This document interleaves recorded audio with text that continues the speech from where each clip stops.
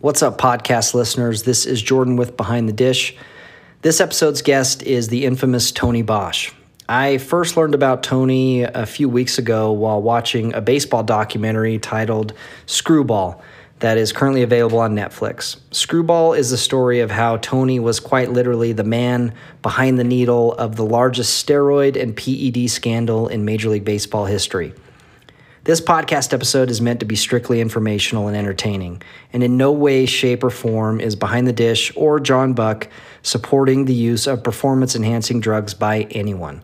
Tony has a wild story, and we wanted to hear it from him. As always, your support means the world to us, and we hope you enjoy episode 35 with Tony Bosch. It's the Behind the Dish podcast with John Buck. Okay, he's starting it. He can edit, and my theme of this is because I don't have like an intro. I want it to be we're just conversating. Yeah, all right, great. We'll chop it up. Let's do it. And right before we started, before Harris for our audience knows, I was just kind of telling Tony what my angle is, where I want to come from with this conversation. I mean, I told a couple people like, "Hey, I got," and we'll explain who Tony Bosch is if you don't know. I got him coming on, whether it be teammates or friends or agents or whatever, and they're like, "Whoa, John, what the hell are you doing?" I was like, "No, you people, let me, I'll lean into this." And and wearing my little league hat, I want it to be very educational because I'm interested in what that documentary came about. The feeling I got was you paid your price. You're here to tell what really happened.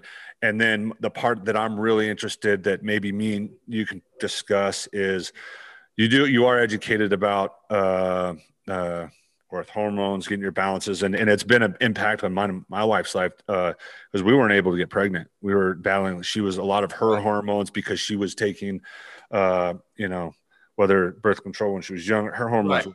My hormones were off. That's why I left. And after leaving the game, I grew up on Adderall and Ritalin. Just to discuss, to educate, because you are educated about those and how those played a factor in your life on performance, because all those things kind of revolve about performance. So that maybe you can educate, because I want to educate the youth of like, here it is. And the thing that impacted me that Major League Baseball did, there was we do these Major League Baseball securities, and they brought this guy in that had to do with a gambling ring, right? And I felt like baseball leaned to it. They went to this guy who was going to say, "This is how we targeted you. These are the things that we did. This is what I looked for." And so I just felt like you're kind of on this path of, you paid for your prices of what's happened. Let's start educating and get some good use out of it and some education. I felt like that's where it was. And excellent. Okay. You're doing something that Major League Baseball refused to do. Yeah. And I feel, and where I started talking to you a little bit, some of the stuff, a business that I wanted to do, they have red tape that maybe I don't necessarily like. My first thing with you is like, I don't want to talk to, because there's baggage, that comes along with it. The people, I know, heck, I played down in Miami. Like, yeah, we might know the same people. That's why no names. I know we do. And I think people that do know me, I want to educate for the youth around I think that's county where I became in love with, and right. Also, I mean, just Miami, whether it's the baseball community or whatever, I want to educate kids, and where this is kind of like a subject to talk about with a lot of luggage, like let's lean into it and educate. And if we're not going to do it for the education of the kids, why else are we doing it, right? Exactly. And that's great. I'm with you. Okay. Well, first it started off because what got this. How did this Screwball documentary come together? I mean, we all know kind of the story. And first off, Tony, do you want to kind of explain to yourself, because there is some young kids or some parents, or do you want to describe yourself that way? I mean, you can have the platform. I got two words. Tony Bosch. Yeah, there you go. Google that, and you'll get all you need. Yeah. Google that. Whatever you Google, we're here to make it right in whatever step forward of education. So how did the documentary come to light? Well, interestingly enough, these guys, Billy Corben and Alfred Spellman, the producers, owners of Raconteur, had approached me prior to me going to prison. And it's funny because I had lunch with them the day before I was going to get sentenced, right? Okay. And I told them, no, don't worry, we'll meet next week. Okay, they're going to sentence me. And, since this is my first, felony, right? For God's sake, I don't even have a DUI. I know some Catholic priests that have some. Yeah. So I said, don't worry. They're going to give me about 3 months to report to camp, and it's going to be fine. So we'll meet next week. Well, that never happened. The following day, obviously, I was sentenced to 48 months, and they took me in right there. I mean, the U.S. Marshals came in. I don't think the judge liked me too much, but that's beside the point. And so, I went through that whole journey, which was the beginning of a new life for me, because I think at the very end, for many reasons, we won't get into it now if you don't want, but that basically saved my life. But nonetheless, here I come out almost 2 years later, and they approached me. They knew I was coming out. I think it made the papers or whatever, or the media, and they knew I was coming out. So they approached me and they said, listen, we want to do this thing that we were going to do with you before. Are you up for it? And the way they pitched it to me was, this is your opportunity to say your story. Mm-hmm. Right. Okay, sure. That was my first thought. And so I said, do I have any say in this? Do I have any control over the content, whatever? He said, no, not really, but don't worry. We like you, and we're gonna do it. And so I thought about it, and I said, okay, you know what? I'll go ahead and take my chances, because I had two choices when I came out: either run away from who I was, or embrace who I am, and move from there, and turn my life around, if you will, right? And so, the question was, how much are you going to pay me? And they said, well, we don't pay for documentary. Yeah. We don't pay for documentaries, because then people might think, that you're getting paid. I said, well, good luck doing the film without me. So they came back 3 days later, and they said, listen, do you have any pictures? I said, yeah, sure, when I was young. He says, okay, fine, we'll license the pictures, and that's the way we'll pay you. So this was basically an opportunity for me to tell my side of the story. And I said to myself, listen, no matter how bad they spin it, I'm going to give them so much content that they're not going to know what to do with it. Okay. So how was the deception? Was it how was it what you expected? Was it accurate? How was it, in your opinion? You know what? The finished product, it was pretty accurate. Okay. At the end of it, I mean, they got to paint a certain story along with what your words are. Right. And those times that I would say, because there's a couple moments in there where they're saying they're painting you out, the things that I would say, like, would you change some of those moments that they make you sound like they really press like some bad shit right here, right? And they really press it, and they put it like, do you regret those moments? Do you hate how they perceived them? How do they perceive them? Because I know there's two sides to every story. I do know that. Right. But on your side of it, how do you feel about that? How it's perceived? You know what? Those guys are very good at what they do. I think they're the best at what they do, no matter if I'm a fan or not a fan, but they're very good at what they do. And so at the end of the day, the way they portrayed it, or the way they spinned it, or whatever, it was basically the truth. It was out there. And I think that if they would have done it any different, and try to make me look better, for lack of a better term, wouldn't be good. I don't think it would have been that good, because it's not genuine, and everything that we did there was genuine. Okay. So in retrospect, no, if I was a producer, I'd make myself look like the post. Well, that's kind of, I think that's why my interest of that is because I think you've admittedly, like, hey, I did some Right. things, and to what degree is that you thought compared to them, and all that stuff. So I was wondering, like, how does your human soul kind of go back with that? You know what I mean? Without trying to Yeah. get too personal, but I know you're having some, because you got to be around these people, right? You got to know them. Yeah. There I was got one. to, There was yeah. one. See, there was one thing that they said to me in there. You go, yeah, Alex is weird, which he is weird, But there was one moment. But I have, like, because I trained with some of his training coaches, the performance coaches he's had before. And you said one time he had this rehearsal, he had this routine, and he goes, he's kind of crazy. And in the movie, I was like, damn it, I do that. Does that mean I'm a little weird and crazy? Because I know what drill that he's talking about, and it's like a minute rehearsal for Yeah. performance for baseball, the way he would do it. And I think you Right, alluded to how very disciplined he was in that particular drill. I think that's what it was. Yeah, like how you said, I'm a rehearsal. And I was like, damn it, I think I do that a little bit. I think maybe I'm weird. Like, well, good. Maybe I'm good like Alex. He was a good hitter. He was a good hitter. But you got to know these people. Does that because you had to know them. And then maybe that's some of the points that I want to get to. Maybe when we start talking to parents, is you got to know your routines and all this on supplements, this stuff. How well did you get to know some of these guys that you did it? Some of these players, like obviously you were with them. You said you were sleeping or in the same room with them, or Yeah, not in the same bed, in the same room. Okay. Okay. So anyway, yeah. Not that show. We'll do another topic. Yeah, it's a different show. It is Miami. That is Miami.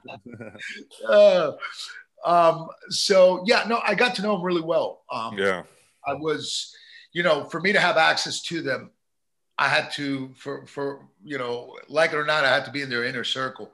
So I got to know their routines. And I got to know their trainers and not to disrupt you, but I am going to disrupt you on this because it'll leave me, because I know you're going to go on a rant here in a minute. When you were getting to know this, had the Mitchell report already come out when you were starting to know these people? When you were starting to the Mitchell report was already out. So when you were doing that, were you kind of like calculating what the regimen, because you said the hormones and our patterns, that's what you were kind of right.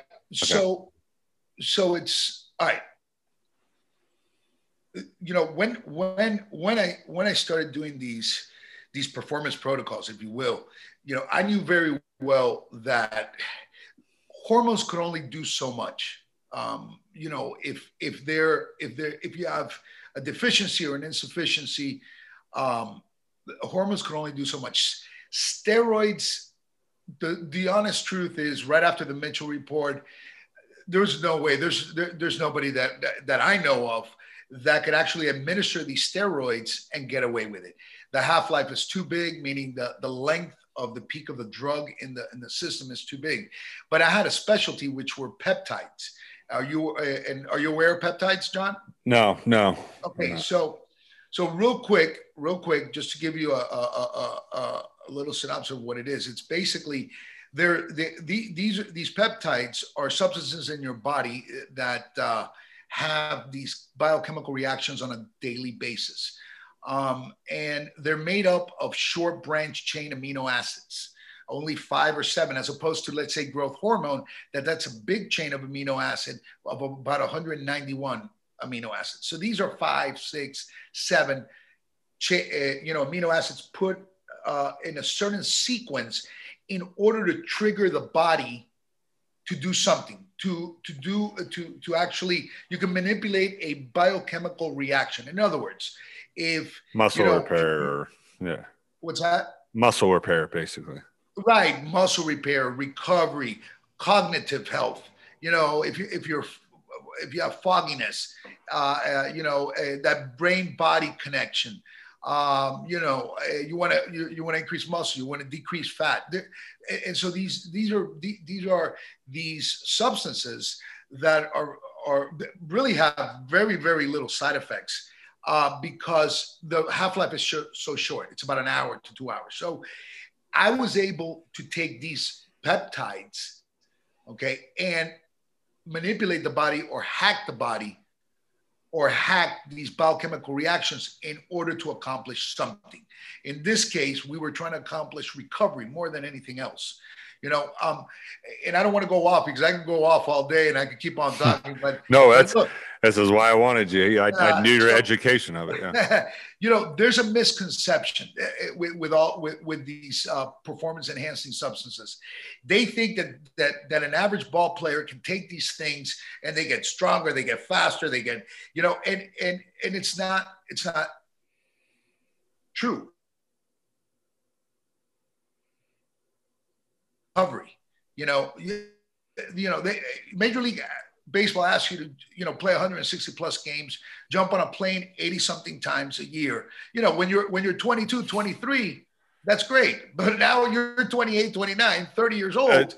You get lasting, trust me, you get lasting effect. Like what you don't see right now, when you see me stand up from this chair at this current state my body's in right now, I'm moving like I'm 90. It'll take me 20 minutes to get stand up because I got a protocol for that. Yeah, I'm sure you do.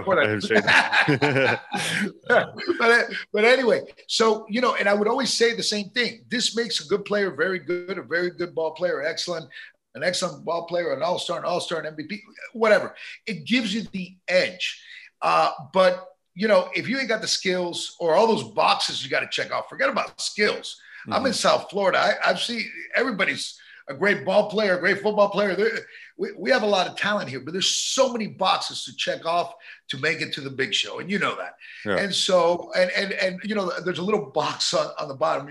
You want to call it timing or luck. That's another one you got to check off. Oh yes, that's for sure. There's so many boxes. So this is just one component of the whole thing.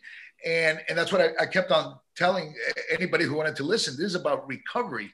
And when you recover somebody who has that talent, that ability, his performance by default will increase. I would break it down to some of these ball players. Well, how am I going to feel? Well, listen, it's like if it's your first or second at bat, it's not like if it's your fourth at bat or if you're playing a doubleheader, it's not like if it's the third at bat in the second game. So it's going to be like the first or second at bat all time. That's all that it was about, really.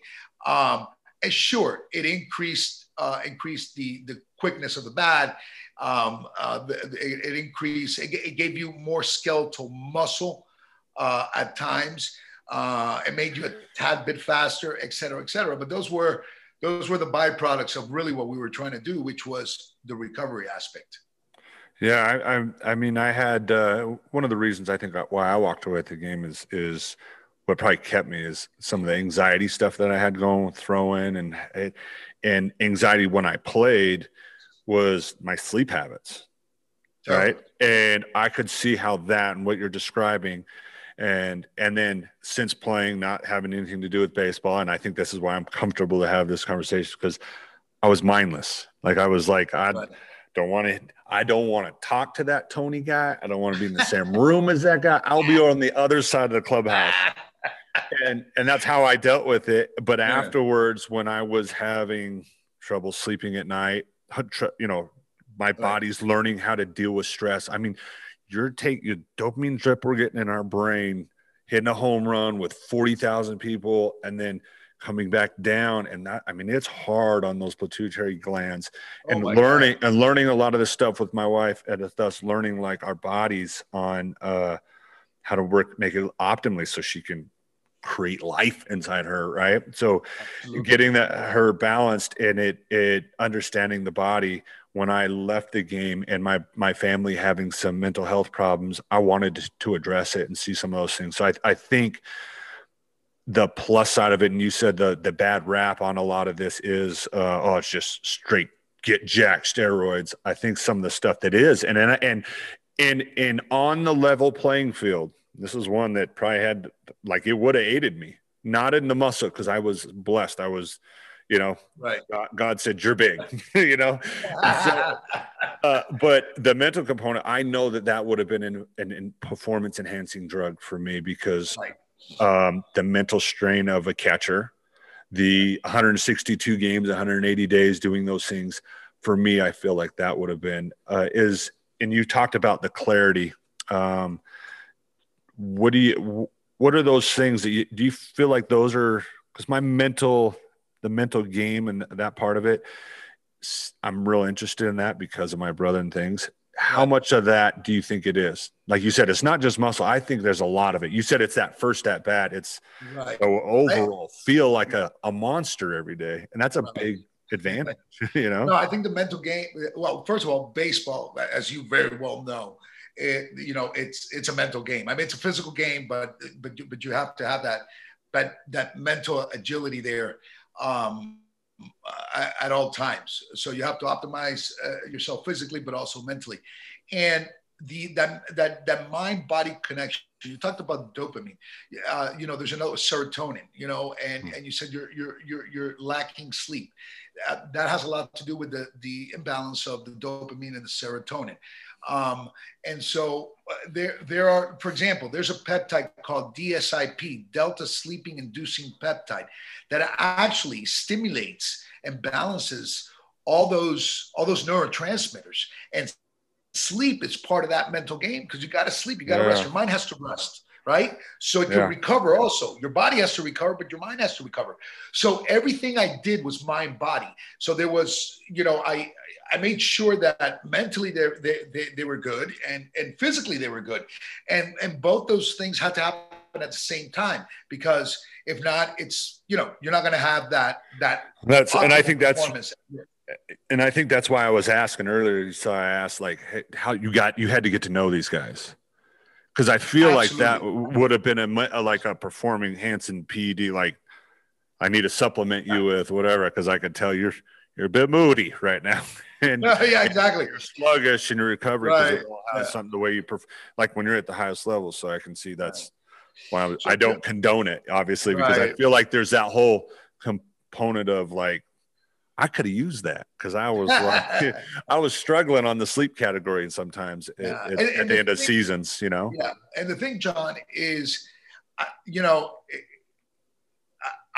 my experience is nobody was helping you guys out. Nobody was saying, hold on, hey, great game, but let me take care of you for tomorrow's game or for the, for a game 2 days from now. Let me go ahead and make sure that, let me send a masseuse to your place. Let's make sure that you've recovered. Listen, let's call it what it is. They don't care. You're only as good as your last game. And the business of baseball. And so, there was, and so I filled the gap. I was that guy that gave a shit and said, hey, I'm not only here for the money, but I actually care. This is a passion of mine, and I'm here to help you, type of deal. Now, let me get something straight as a disclaimer. I never approached any athlete ever in my life. They all came to me, but I never rejected any of them, which I probably should have rejected some of them, but I never said no, because each one was an individual case and each one was a challenge for me. And so going back to your question is, yes, I had to know these guys because this was an individual type of program. Yeah. It's like I told somebody the other day, it's easy to get the substances, the drugs. You go on Google, you get whatever the hell you want. It's not the medicine. It's how you use these substances. How the eating plays a big role in this, how the mental aspect of this plays a big role, how your lifestyle plays a big role. And so I was there to coach them through it. I was there to procure these substances for them, obviously, and I was there to make sure that they did it right. Now, on the flip side of that, there was a Mitchell report. There was, banned but not all of them, but a majority of the substances I used were banned. So that's where my other skill came in, where, hey, I could beat this test all day long. Let's do this, let's do that. And so that's where that great part of the whole. It went south. We'll just say it went south from there. Okay. Going south. And, you may ask me, John, why do you do it? Because I believe in it. Yeah. I believe. That's kind of why I was, like I said, I wanted to know your psyche, because I know there's a couple points like you, and then another, which I didn't seem like, you seem like a very smart guy, but the the stocky guy that was on the interview. What was his name? That was at the tanning Boca Raton at the. Yeah, that guy's an idiot. That guy's an idiot. Okay, well, I mean, there's always idiots in these type of skiing or rings or whatever it is. Like it was an idiot on the gambling guy that MLB brought us into that got that guy busted too. It's always an idiot. Guess what? In that arena of people and those decisions, there's a lot of idiots around you, right? So I could tell, like I could see that you were into the science of what you were doing. I could just feel it. I could see it. You can hear it. Your passion is the science of it.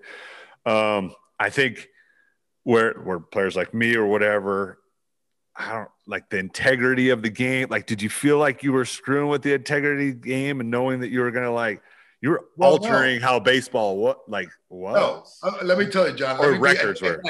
You got to think about all those asterisks and stuff. You're like that one little line. I was a part of that little. You know what I mean? Listen, you're John, not the only. Yeah. Yeah. One thing you're gonna get from me is the honest truth, right? Ugly, good, bad, whatever it is. Okay, so yes, I love the game of baseball. I really do. Huge fan, and I love the game, the glory, and I respect the integrity of baseball. Okay, but here's what I keep on telling you. It is part of baseball, like it or not. I'll argue it all day long. Okay. I'll argue this all day long. What integrity, the integrity of the game, this has been part of the game. Okay. Yeah. There's rumors that some of our heroes growing up, yours and mine, that, maybe played, I promise no name. So maybe played, the outfield for the Yankees. There was rumors the guy couldn't even sit down because of all the calcifications. What was it? B12? Okay, maybe. I don't know. Yeah. All right. But look, in baseball, there's always been cheating in baseball. Yeah, that's part of the game. I would say what's in a similar podcast I was listening to, it's similar. It seems like in sports, like if you have this competitiveness at the most highest level and you're dealing with people that will do anything to get where they are at the high, and there's a conversation that always goes in the clubhouse, because I've been to Dominican Republic. I've been played some winter ball, and I've had some life experience where I'm going over there and if they're telling me do this or this, go take a run over to the States and provide for your family.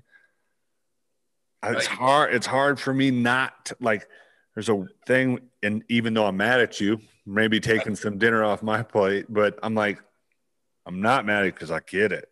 Right. I've been there. I seen you in the cinder block house. I saw your house. Yeah. And we got to go into neighborhoods with Jose Batista and okay, show me. I want to see this. And with Carlos Pena, and then right. And I'm well, okay. It makes it in a weird way. It did make it kind of gave it some more humanity part to it, to where I can get that. Cause I was raised in Utah with a dad who was a PA. I had all the opportunity in the world. Who's to say if I didn't have that? So I think there's a part of, educating people that I'm not condoning it, but I can see I get it. And I think that's across sports. You hear about soccer, you hear about racing, you hear about swimming. I think there's always going to be that. So I get what you're saying to that point, but I don't know. What I guess I want to educate, the kids is when you want to have integrity and you're part of being your character is, in fact, and you don't want to, associate with those. How do you avoid it? Because there are people that are out there that say, hey, it's part of the game. It is part of this, like yourself. Because you also don't view it as that, because it is cheating, right? There is a performance enhancing thing there. And I think it goes down to, deciding if you have integrity or not on where does your moral compass land on, basically, Well, look, and here's the reality of it. Okay. And hopefully this will clear up some things. So, the sad thing about this whole thing, and I believe in the same thing you believe. I want to go ahead and educate these student athletes, if you will, these young athletes, which is the future of the game. but it's an uphill battle. Let me explain to you why. You're battling against everyone around them. The majority of the students or the majority of the young athletes, the teenagers, they came to me. You know, I'm interested in that. I'm kind of interested. Okay. The majority of these guys, the reason they came to me, the reason the parents brought me these guys in the beginning was, hey, listen, June draft, he's ready for the June draft, but you know he's been using equipoise or whatever for the last 3 years, and the father had been juicing him. The coach has been juicing him, his little league coach, his little league trainer. So that, So you were the kids that you referred to that you said that came to you. So you were trying to balance their hormones off of what other people, because they were doing, horse tranquilizer or whatever. No. And so they're in balance. Right. No, no. I was not doing that. What I was doing was trying to clean them up so they could go. So they go into the June draft clean, and immediately they get picked up, and within a week or two, there's a physical, and then comes a blood test. And these parents, these coaches, these trainers were scared that all these substances that they've been using on these children for the last 2-3 years is gonna come out. That's number one. Number two. You talk about Dominican Republic, and you see it in the Dominican Republic. You see it in Panama. You see it in Mexico. All these leagues, all these foreign leagues, if you will, where they play baseball. Winter ball area. The culture's already there. They've been using and for lack of a better word, juicing, whatever you want to call it. They've been doing it since they're 11 or 12 years old. Why?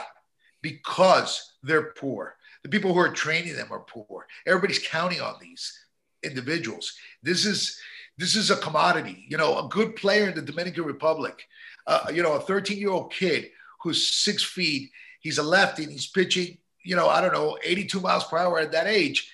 That's a commodity. Everybody looks at that kid as a golden egg, the golden goose, the golden goose. And all of a sudden, all right, we're going to invest in this kid. We're going to make this kid throw 98 miles per hour. He's a lefty. We're going to make him grow 3 more inches. And everybody has themselves a payday. And that's basically the culture in these countries. And I think that you may agree with me with the little that you saw. And if you don't, well, I'm here to tell you that that's the culture. I was over there, and that's kind of why I breed it up, because the other part of that, what make me gets that is those kids grow up that's how they grew up. They don't know, That's all they know. Yeah, I know. A lot of times they do. I'm going to tell you so.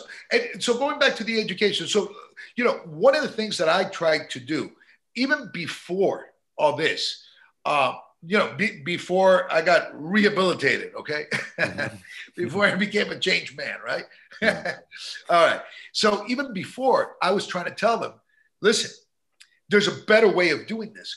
Why are you giving a 15-year-old kid testosterone, all right, when in actuality, he doesn't need testosterone because he's going through these growth stages, these Tanner stages?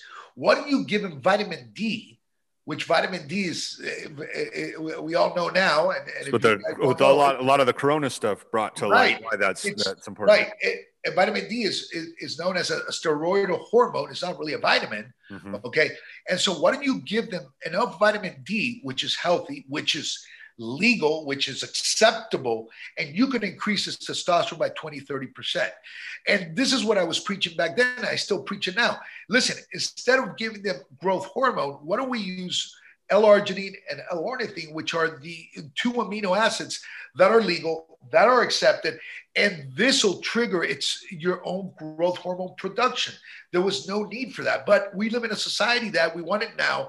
The competition is too stiff.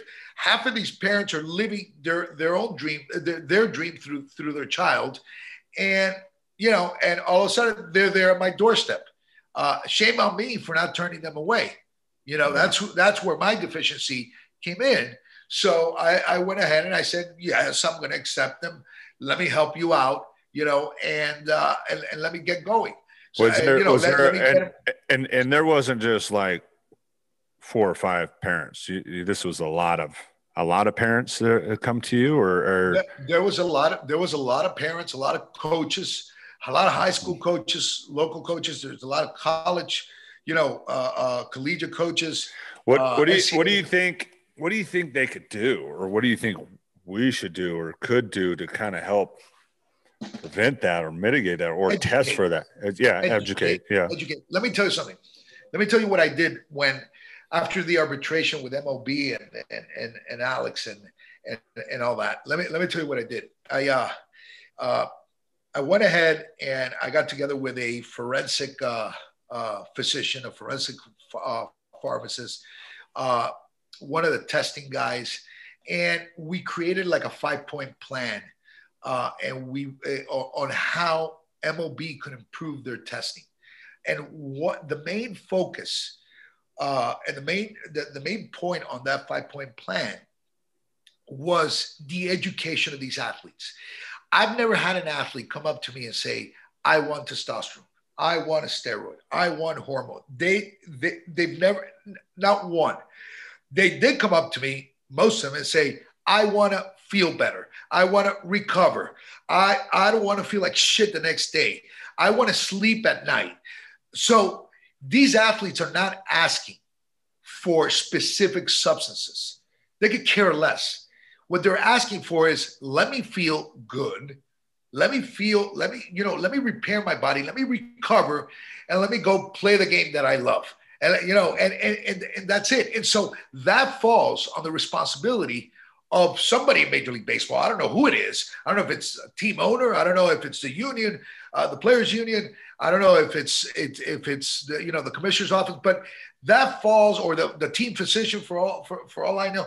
But that has to fall into somebody's responsibility to take care of these athletes. I think they don't care about these athletes. They just care about their performance. And whatever you do, you do. Oh, and God forbid you do something. And if you do it, we're going to punish you. And that's it. It stops there. What they should do is educate these athletes, say, listen, this is the way that you can recover. These are the things that you could use. John, I'll bet you didn't have a seminar or a clubhouse meeting where a nutritionist came in and said, listen, don't use testosterone, use this, don't use this, use that. I'm sure you have to go get one on your own. I'm sure you had to rely on hearsay or rumors or you're in the outfield, whatever, shagging balls, and your buddy says, hey, what are you doing to recover? Oh, I'm doing this, or I'm doing that, or whatever. And so that's where Major League Baseball, I believe, falls short. They don't have a system to educate these athletes. If they start in Major League Baseball, that trickles down to college, to high school, to little league, okay? Because these little leaguers are emulating their heroes, right? Correct. And so I want to do what my hero does, right? And so look, my hero, these kids already know how half of the guys got there because they hear it. Oh no, this guy's been on steroids this long, and because it trickles down. Okay, because that same trainer, that coach, was the same guy that trained, Alex, let's say. And he's saying stories, oh, this is what he did, when he was in high school. So you should do the same thing. So the responsibility, I believe, falls to Major League Baseball. Yeah, I feel like our education on that was pretty reactionary to what was going on. Because I remember when the first little test, I was just getting into the clubhouse, and I was in the Astros organization. So we don't even, we just went into that.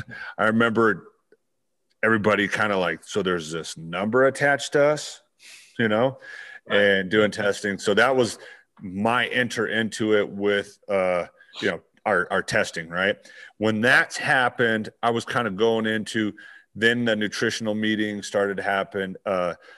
Vitamins started being available to us like that. Right. It wasn't as heavy as when I would establish in the big leagues, and then kind of a little bit more like I knew what was going on. But that pivotal point when I needed to know, right? Because I was very impressionable. And I think luckily because I had uncles that had played football at Nebraska and kind of said, heads up, do this game, right? I'm like, yeah, no, Tony. So I had some, I just, when I saw that, I ran. But if I would have been educated properly or whatnot, I think the things that I did, I think, when creatine and those things like were going on, I was just taking them because, like what you said, the fad thing. I didn't know why.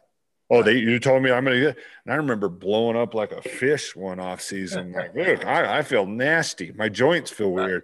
Like, that's the only reason I stopped taking creatine. But, who's to say that wouldn't have been the androstenedione or whatever? That was all kind of going on. I could have went in GNC and got it. And I've been in GNC before and get it. And gotten products prior to being in the big leagues and not realizing like, how are all this stuff mixed in these jars and these drums? Because we started getting educated how things were processed and how things were, and that seems shady as all get out too. And kids are going, I mean, we were going out to, guys were saying, hey, I got the GNC pack of vitamins at GNC. Right. And that's what us big leaguers were living on.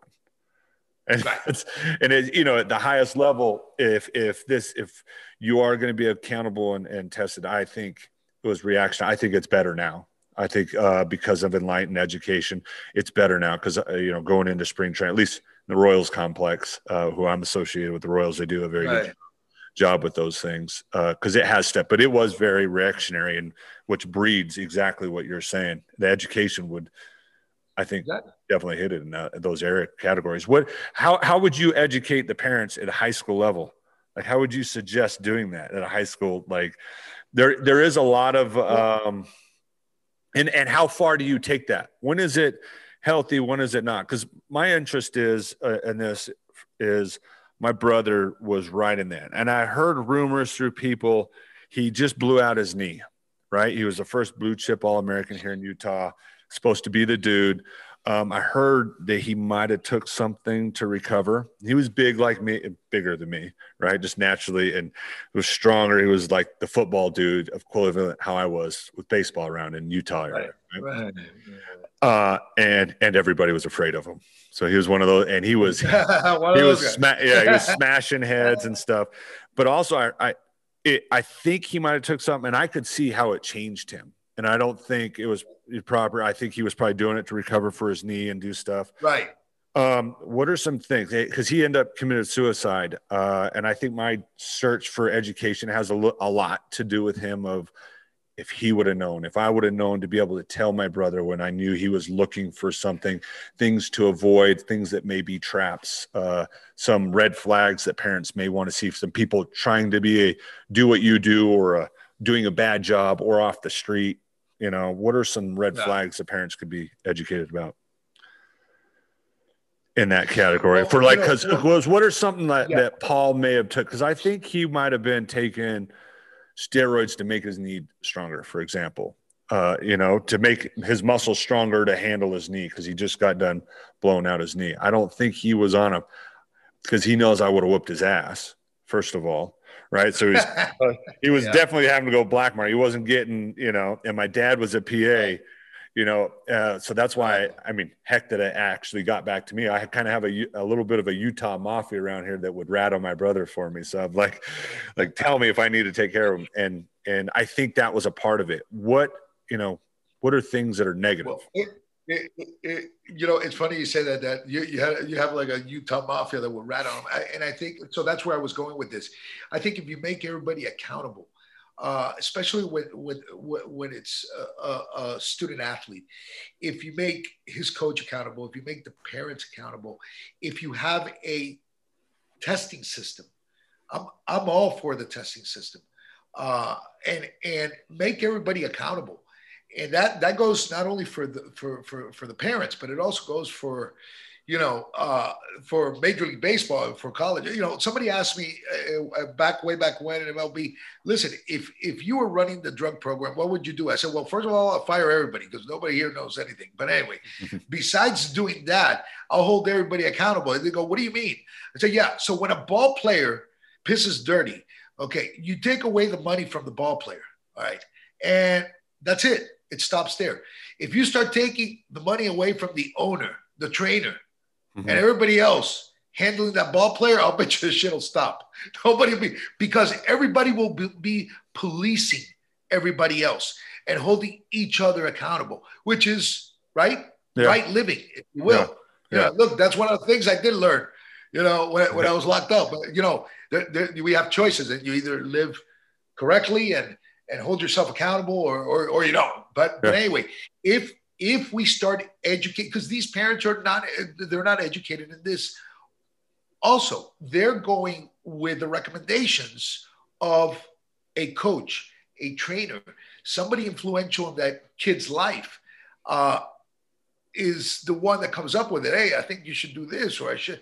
But I think that if we educate everybody around that athlete, okay, and hold them accountable somehow, some way, I think that's the start. And then, and only then, can we really punish. So now everybody knew the rules, everybody knew the law, and and now you broke the law. Okay, now look at the punishment. If you increase that punishment, I'll bet you reduce a lot of what's going on in high school, in college, and by the way, it's still going on in the big leagues, and what's going on in the big leagues. And so I think education is a huge part of it, for the reason I told you. Nobody ever asked me for testosterone or for growth hormone. They asked me, hey, I want to recover. Hey, I want to sleep better. That's it. Yeah. So, shame on me. I was the one saying, okay, use testosterone, use this, use that, those were my shortcomings. Yeah, and you were like, "Here, this works. I know it's a banned substance, but it works." And here's how. It works. Would you feel? Did you feel like you justify in your mind, like, well, by the time he plays and gets out, they're kind of a normal? Because you were alluding to that's how your body would be normal. How would you justify that? How would you say that? Like, how would you tell yourself that I'm not giving this player an advantage? Do you know what I mean? Or you just knew that you were. And you just said, oh, well, it's part of the game. It's been going on, so it's part of the game. No. I knew I wasn't giving them an advantage because, first of all, I know there's season. And it's funny. It was weird because on this point, because I guess I'm feeling hurt as the player. And it's funny, in the documentary, I was like, Jordan, it was really weird because during this one scene on this particular player, it happened to be a Royals catcher. And guess who that happens to be portraying? Isn't that kind of weird? And I'm kind of like, that's going on right now. And that's me. They're portraying me because I'm standing right there. Yeah. And so I was kind of like, sorry about that. I'm not the one that produced that. but that's kind of where I'm saying, like you gave him because I had to squat, and a couple of those I thought were some good pitches. And how did he hit that? You know what I mean? So there's that inkling in me, like that. Of course. So I don't know. It was a weird moment because I'm like, that's a Royals catcher right there. That's you. It was weird. It was weird to watch a documentary and kind of think that and know that I would talk to you, and then the things that were spinning in my mind, because there, like I said, there's a lot of baggage to it, but there's also there's things that, like you said, they have to be talked about. And I think the more that we maybe talk about how these scenarios set up for these players, the takeaways is, I think, being a little more attention on Latin American community. I think by baseball, by in general, and I think they're, and I know that they're getting their pulse on it.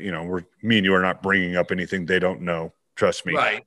But to start voicing, yes, we need to educate or create in the academies a more stricter testing policy at a younger. I don't know. Well, I don't know. And maybe we do testing where we help them be more. Because I know if they're better nutritioned and better looked after, and they're able, they might have helped fight as easy as vitamin D. It would have helped in Corona, for heck's sake. Correct. And that's always been my message. Mm-hmm. Listen, there's, if first of all, you got to understand that these young athletes, so they start juicing, they start using all these things. By the time they get to college or to the big leagues or to the minor leagues, whatever, of course their body's going to be messed up because of all the past usage. And now it's almost like you're trying to chase your tail. Now you're trying to fix what was broken, what you broke, or a coach broke or a trainer broke. And now you rely on this. And by the way, John, another thing, 30% of this is here. It's like, I've always injected in the stomach, or I've always taken this pill and I've always played well. And now I don't take it.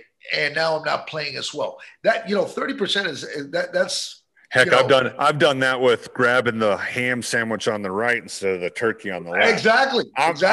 I'm a mental midget, and then you actually give me a little bit of science data. That's all you need. Ball players are very superstitious, so imagine. So, but yeah, I think the education is so important, and I still maybe the Royals do a good job, maybe the individual franchises do a good job, but I think that it starts at a Major League Baseball level. In other words, the commissioner's office should mandate certain things. The whole thing is broken. Let me explain to you. Okay. There's people with exemptions, right? There's, yes. When I was there, I think there was close to 200 ball players on a 40-man roster that was exempted from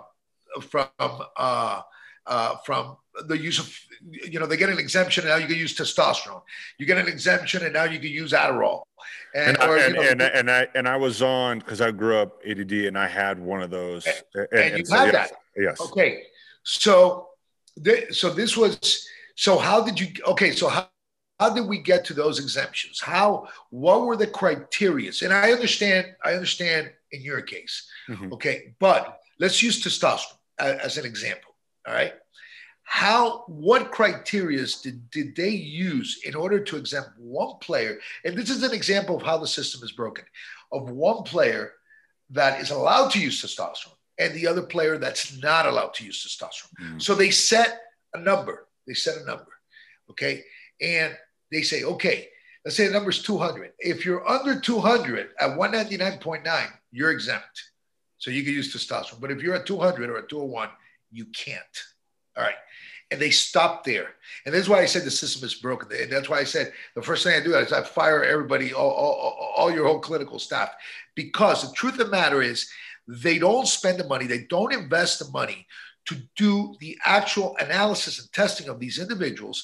And there's 5 or 6 testosterones that you check for, not that one little testosterone.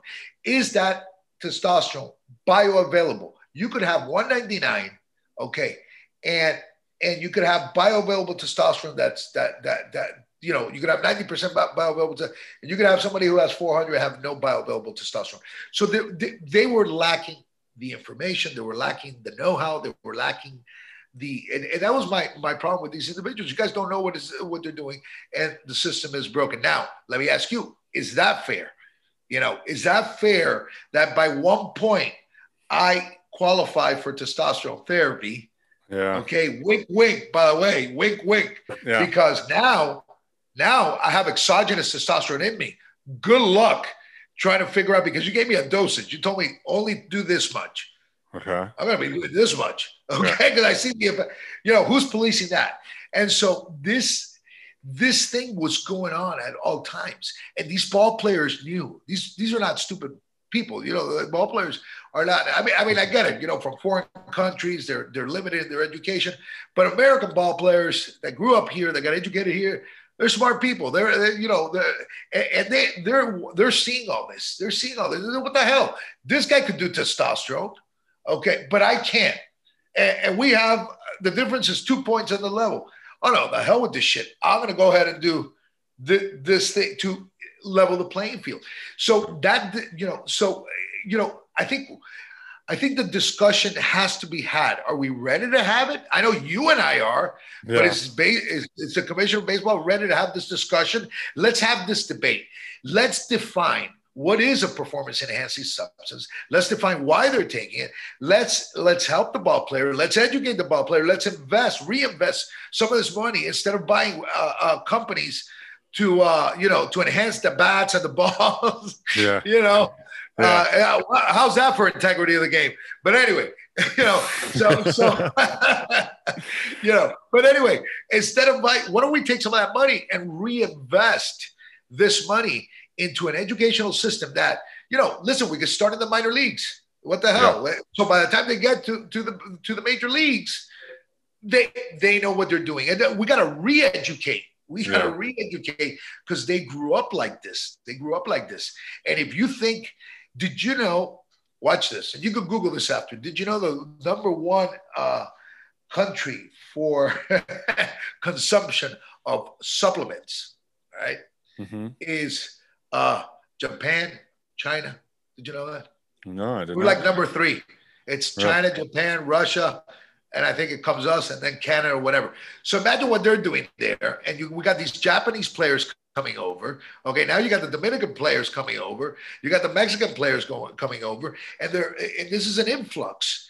And they bring in all this, you know, cultural, you know, way of playing baseball, if you will. Yeah.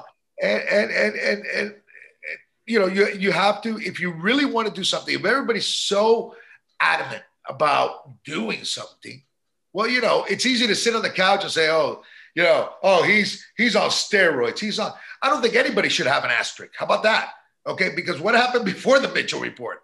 You know, it was all good, you know? Yeah. Oh, only the ones that got caught. But, you know, yeah, I could go on a rant. I could keep on going. I could tell you where the system is broken. But I think the main thing is you need somebody in the commissioner's office that actually gives a shit about these student athletes. So you don't think the commissioner cares? You don't think he cares? I think he or the commissioner cares. Is it directly him or the office? No, I think he. You know, I got the pleasure to know him, right? Yes. So I think I've had conversation with. I think he cares. Yeah. I think that it's an old institution, a good old boys club, and I don't think anybody wants to rock the boat. You know, I would have rocked the boat if I was there. So maybe the players' union should step up. You know, and not do what they did when we had the arbitration. Let me tell you a story, because you got to, you know, some of these stories are pretty funny. So I go into the arbitration, right? I think Tony Clark lasted until lunchtime the first day. Never came back. Just because it was so hard on, because it was because it was so obvious. You know, remember, Alex was there to say that, you know, he was, what was it? Oh, no, I thought I was taking Viagra. Which, by the way, you want to know something very interesting? Yeah. Perfect example. Cialis, Viagra are all allowed, right? Are they? So if you change absolutely. So, you know, there's people with erectile dysfunction, right? So, that's true. Right. So guess what? If you change the dosages of these vasodilators, it increased nitric oxide, increased energy. And by increasing nitric oxide, you got more oxygenation. I'm going to break it down for you now. More oxygenation into the blood vessels that integrate the muscle. And now a pitcher that used to throw 91 is throwing 96 just on Cialis on 6 milligrams right before game time, baby. How about them apples? Now, so is that cheating? Why is that not cheating? Was that a protocol that happened? Did you ever prescribe? Absolutely, that was part of the protocol. Right. So there's guys out there just pitching with boners, then just throwing 96 with boners. Hey, it's a small boner. It's not a lot. It's only 6 or 7 milligrams. It's only 6 or 7 milligrams. And you know, and by the way. It's great because I mean we're joking, but that's really what your body's doing, man. Right? Yeah, exactly. And that's what your body's doing. Wow. So now you played the game, you won the game, okay, and now you played like an all-star. Now you're gonna bang like a porn star. It's beautiful. So which brings me to, I mean, you seem like as we talk here, I mean, in what I've watched and stuff, but you got tied up into the lifestyle, I guess they would say, right? And I think, you know, going on the road, doing the thing, you know, living the big league life, I guess, if you will. Absolutely. Loved it, by the way. Loved it. You loved it? I loved it, yeah. It was, and then Miami's, there's a lot of players that go there and get destroyed because it's crazy it's town. a crazy town. Luckily, I had my wife and kids there, and we fell into it, in love with it, because equally as wild and racy as you can get. I mean, the community we were in, Plantation, the way to raise a That's family a there. beautiful community. Yeah. I mean, it is beautiful, and we fell absolutely in love with Yeah.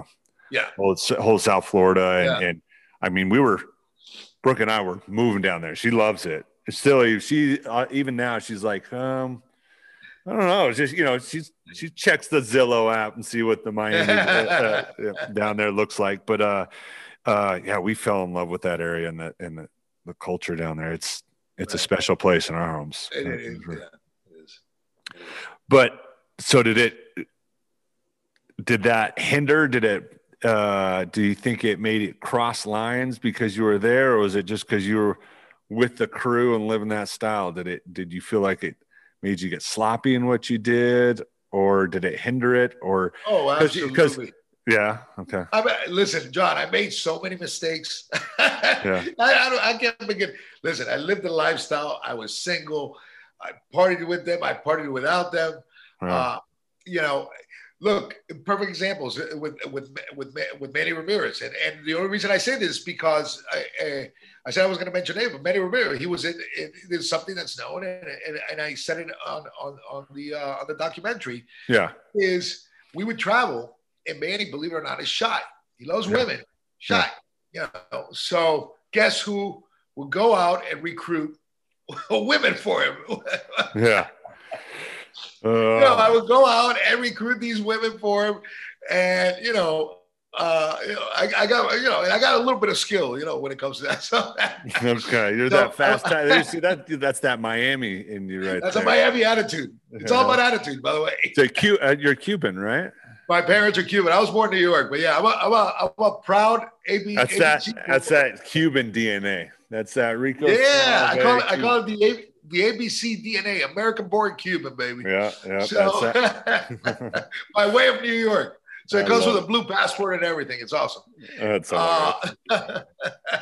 So, but yeah, I lived that lifestyle, and it's like you say, for some reason or another, all these ball players, I don't care if you play for the Royals, you play for St. Louis, you play for whoever, you end up in Miami at some point in time, right? Either training, spring training, either here or Arizona, somewhere in Florida or somewhere in Arizona, because of the weather, right? And and so at the end of the day, Miami had a lot to do with it, and I did it all wrong. If that's what you know. Yeah. If you could do it, you said it. If you could do it, what are some of the things you would have done over? I wish. If you could redo it and right some wrongs that you think made been for the better, maybe whether it's for certain individuals and maybe hurting some people because. I also know Manny, like I've had a couple associations with Manny, and he's a very sincere person around, like it was during AAA, he was playing. We were both down. He sees me walking in there. He's like, Buck, what are you doing here? I'm like, old as shit, like you. What are you doing here? But him, his interaction with people, with kids, and the genuine about wanting to help them hitting and stuff, like, that is him. Like that's genuine, that love for the game and what he lends to himself for people. And you got to know that too. And seeing some of that and having that life kind of fall apart. And that, was it hard? Because see, again, you know what, if you put it like that and I would have introduced him to all this, yes, I have empathy. I have, I would have felt like shit or whatever. But especially Manny's case, remember, he pissed dirty even after, it's almost like you never learned your lesson type of deal.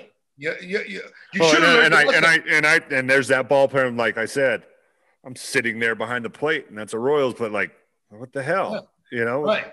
Like, come on. So I get that too. I mean, I don't.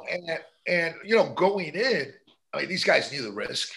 I'm not the moral patrol or anything like that. They knew the risk of getting caught. That is, I never guaranteed anything, And so a lot of these players, they were doing it already.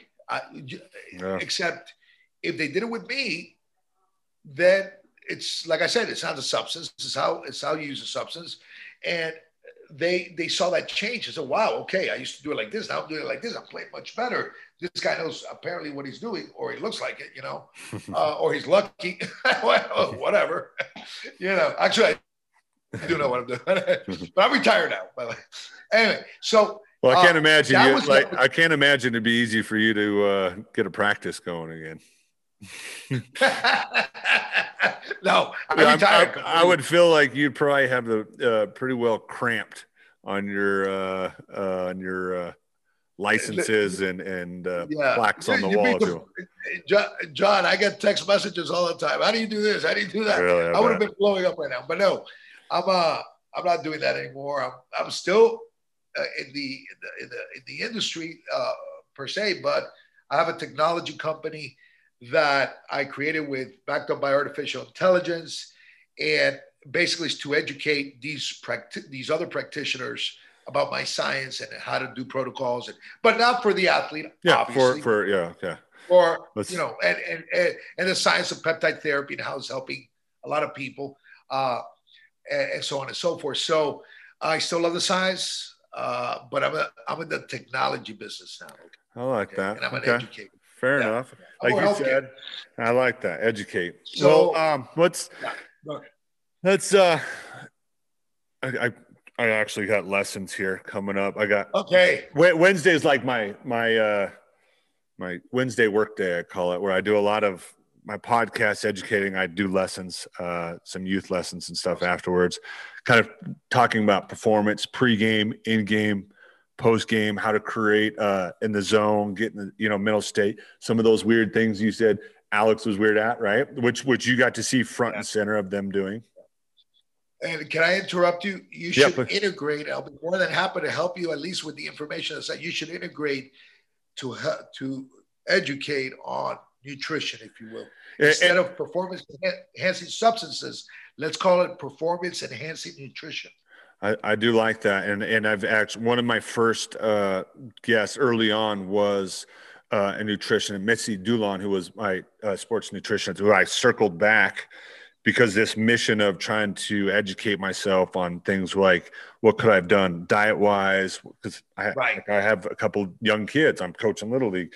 What are some things? So I think I will do that. And maybe I'll stay in touch with you to get, because I want to get that out there, because the vitamin D thing is good with some zinc and zinc, vitamin C for Corona, for that alone. Absolutely. To help out our humanity. L-carnitine. L-carnitine. Okay. Performance. Beautiful.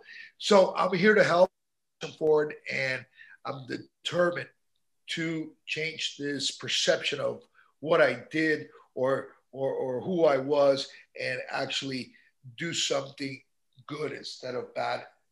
Don't take a shortcut, do it the right way, etc. So I'm here for you. If you want. Well, I appreciate it. Now that's perfect. This is that there's no advocating of PEDs here on this podcast. Was just kind absolutely not finished with that, with both of us saying that. I appreciate you taking the time. I know first reached out. I mean, you were very, like I think you said, humbly accept. I think you you knew my message, what I wanted to do with for kids, and do that. I appreciate it. I didn't want to bring any of my mates, whether I agreed or disagreed with what they did. I didn't want to bring them down, but I wanted to use your experience to educate that, and you did it perfectly. So I appreciate that, Tony, of going ahead and doing that. So that we can hopefully educate, or if some child's thinking of doing something drastic and taking that horse steroid or whatever, go find someone. It's not good for you. There's there's a better way to do it, and you can get help. So thanks for your help, and I appreciate you having this conversation with me.